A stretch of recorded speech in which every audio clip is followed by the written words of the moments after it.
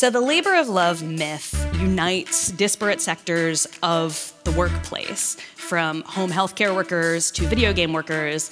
All of them were telling me that, their boss says, well, this is just like a family.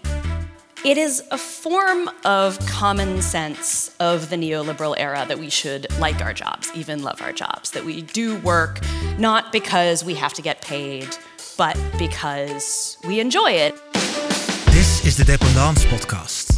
We address the complex issues of our time and how they manifest themselves in our cities and urban regions. From Rotterdam, the Netherlands, we interview writers, scholars and thought leaders. My name is Thijs Barendse. And my name is Geert Maarsen. And today we will discuss work, right? Exactly. The last decades, our attitude towards work has drastically changed. We are always working, always on, always available, and we have made the job one of the most important things in our lives. Yeah, and we're getting sick of it, literally. Yeah. This year, 4.5 million Americans quit their jobs in what is already called the Great Resignation or the Big Quit. And in the Netherlands, 1 out of 6 people, 1 million people, are suffering burnout-related complaints. In a live event in the Arminius Church in Rotterdam, we discussed our problematic relationship with work. And one of our main guests there was the amazing journalist and writer Sarah Jaffe. She writes for the New York Times and The Guardian. And most importantly, she is the author of the book Why Work Won't Love You Back: How Devotion to Our Jobs Keeps Us Exploited, Exhausted and Alone.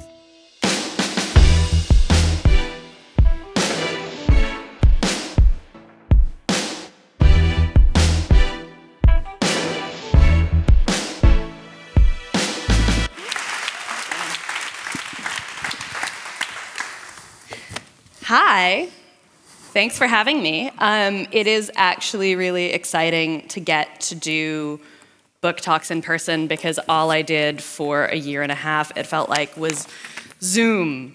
How many other people are really, really, really sick of talking to a video on your computer? Yay, yeah. So it's really nice to see faces, and I can tell if I'm boring you when you're actually here in front of me, which is great, because it's really hard to do that on Zoom. So, feel free to roll your eyes and theatrically look bored if I'm boring you, and I will try to move on. So I'm going to talk a little bit about my book, but I wanted to start off with a few words about sort of what the COVID-19 pandemic has done to work and our experience of it. Because it has mostly split us. In the US, it split us into 3 groups. In parts of Europe where you had nice things like furlough programs where some people got paid not to work, it was 4 groups. But essentially you had people who were working from home, doing the same job they had been, more or less, but now at home. People who just lost their jobs entirely, and people who were still going to work, and it just had suddenly gotten a lot more dangerous to do the job they had been doing. And again, if you were lucky, maybe you got furloughed and you got paid to stay home without having to work. We didn't do that where I come from. So everything basically got worse. Unless you were Jeff Bezos and your profits went through the roof, everybody's relationship to work got massively screwed up over the last couple of years. It highlighted the tension between home and work while also blurring the boundaries between home and work. But it really underscored that the economy is made up of people. And if you have a global pandemic that prevents a lot of people from going to work, it's going to screw up things, the way things are made, shipped, moved. I went to the Maritime Museum today, so I'm thinking a lot about shipping again today.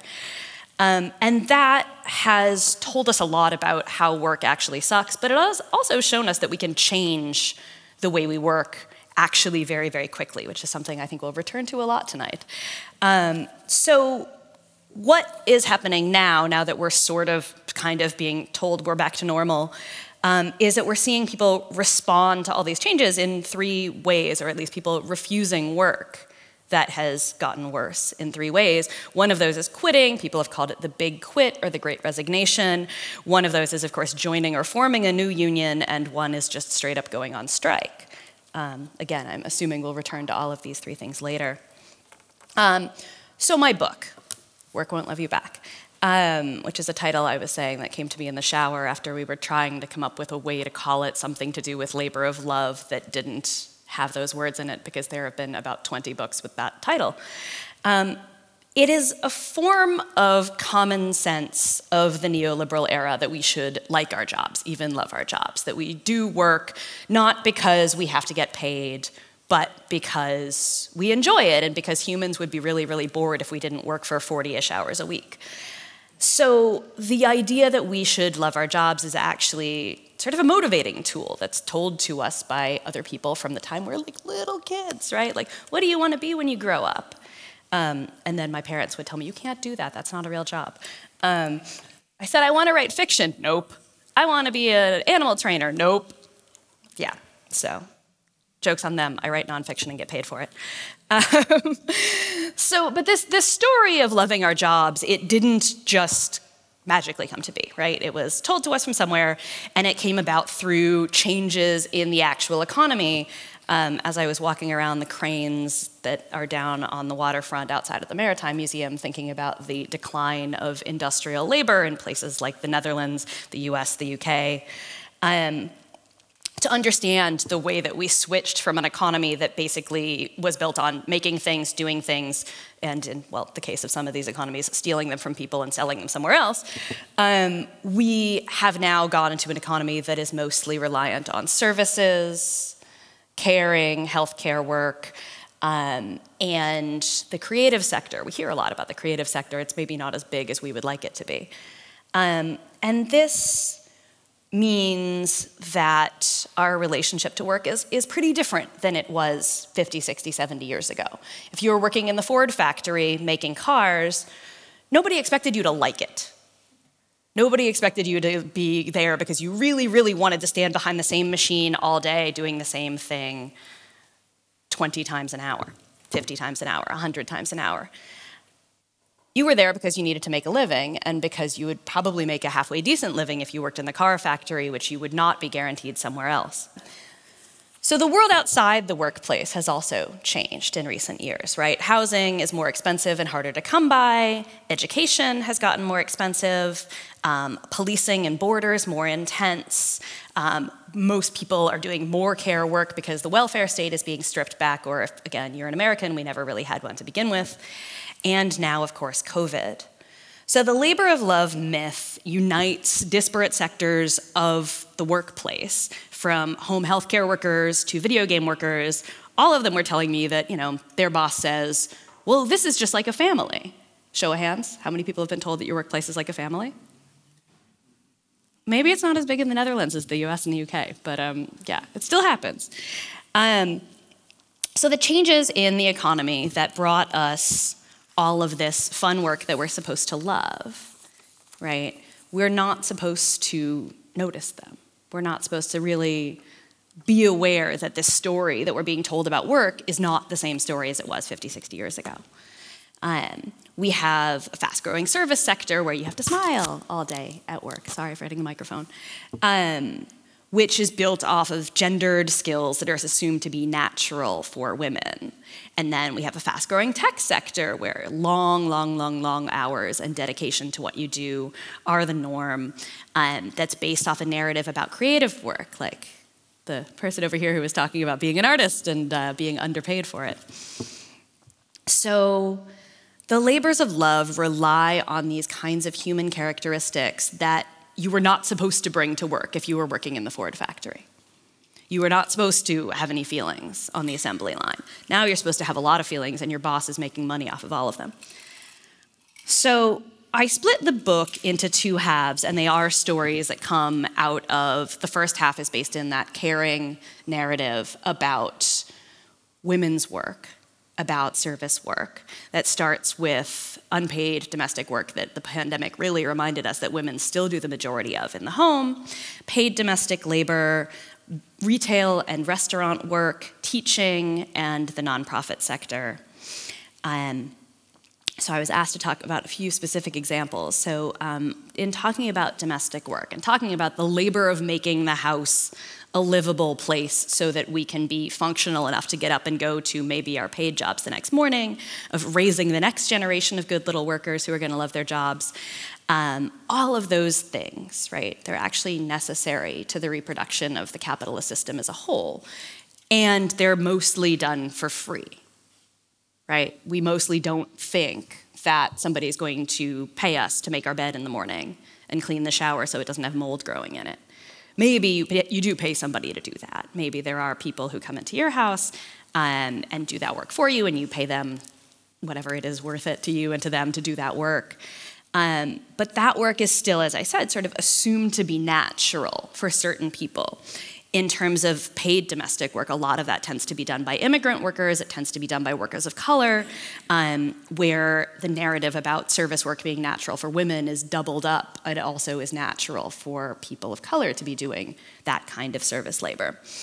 And that is, I'm bad with numbers, so I don't know how the number off the top of my head that economists have estimated the value, maybe Guy can tell us this number, the value of that unpaid work, if it was actually had to be paid at even minimum wage in most countries, is in the trillions. Then I was asked to talk about internships. How many people have done an unpaid internship? Again, not as many as I thought. Okay, well, that's good. Maybe they're dying. They're probably not dying.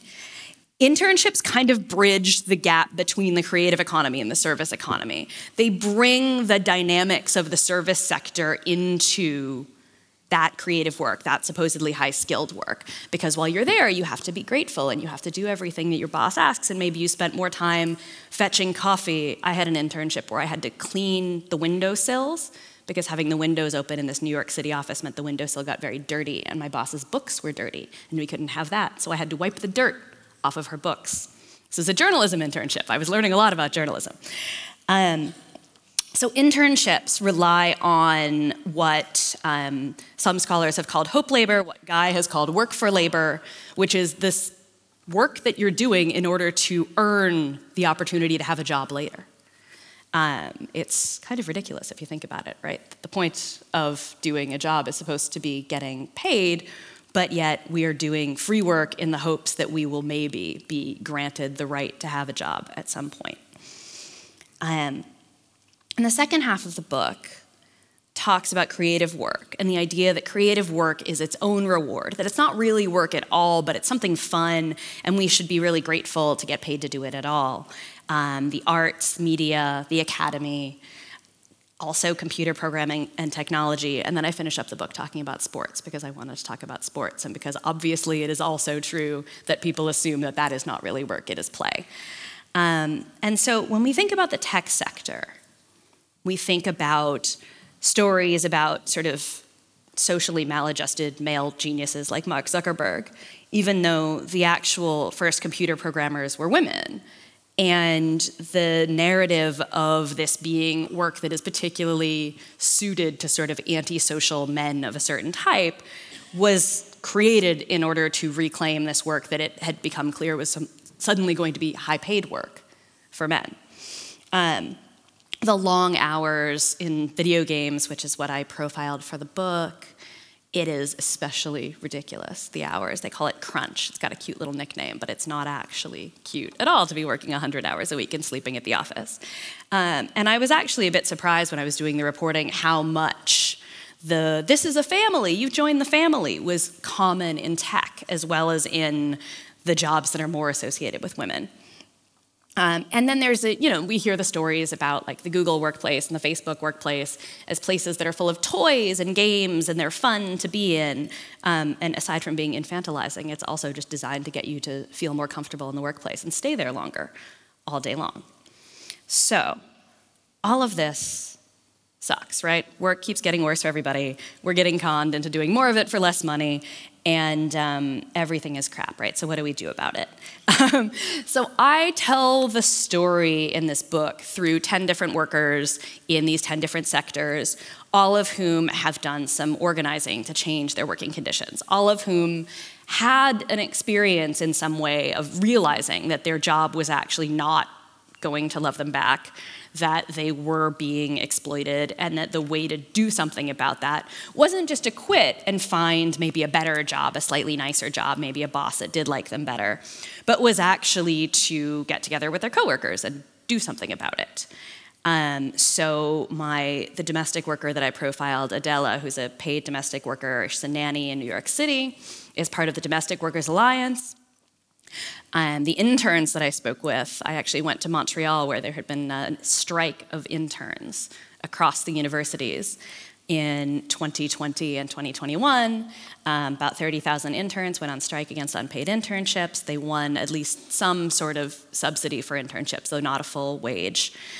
And then in the tech sector, I was in England and I was talking to the folks who had started one of the first trade unions for video games workers and have been fighting and winning and losing and being fired for their organizing across the industry. So I know we're going to talk about all of this stuff in more detail in a few, but I wanted to also say that I think the pandemic, and this is bringing me back to where I started, has given us this moment of realizing that work can change, right? That it doesn't actually have to look the way it looked for most of our working lives, because all of a sudden we learned that it is possible to work from home. It is possible for this business to not run with the same amount of workers. It is possible maybe to have some safety precautions in the workplace. And that's also given us the space to talk about things. I know Guy is going to talk about basic income, so I'll leave that one mostly alone, but also the shorter working week is becoming popular again. People are talking about a 4-day work week. There are things like the maybe permanent status of working from home or flexibility of working from home when you want to and working in the office when you want to. In the States, they actually put in briefly, we're not going to get to keep it because nothing good lasts in America, a child tax credit that was actually refundable. So people would get money for help raising their children, because it turned out that being a parent during a pandemic with no help was really, really, really difficult. It turns out it does, in fact, take a society to raise children. Sorry, Margaret Thatcher.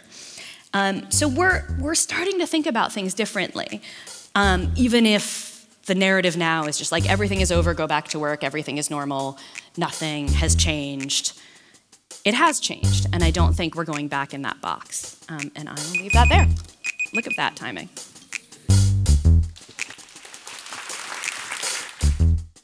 You were listening to the Dependance podcast.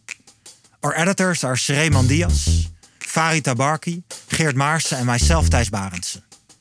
Music composition and recording and mixing is done by Plug Studio, and graphic design is by Studio Spaas. The Dependance is kindly supported by the Creative Industries van NL and the Municipality of Rotterdam. Follow us on Twitter and Facebook, subscribe to our podcast, and check our website, thedependance.eu, for new episodes and live events. And let us know who we should talk to next.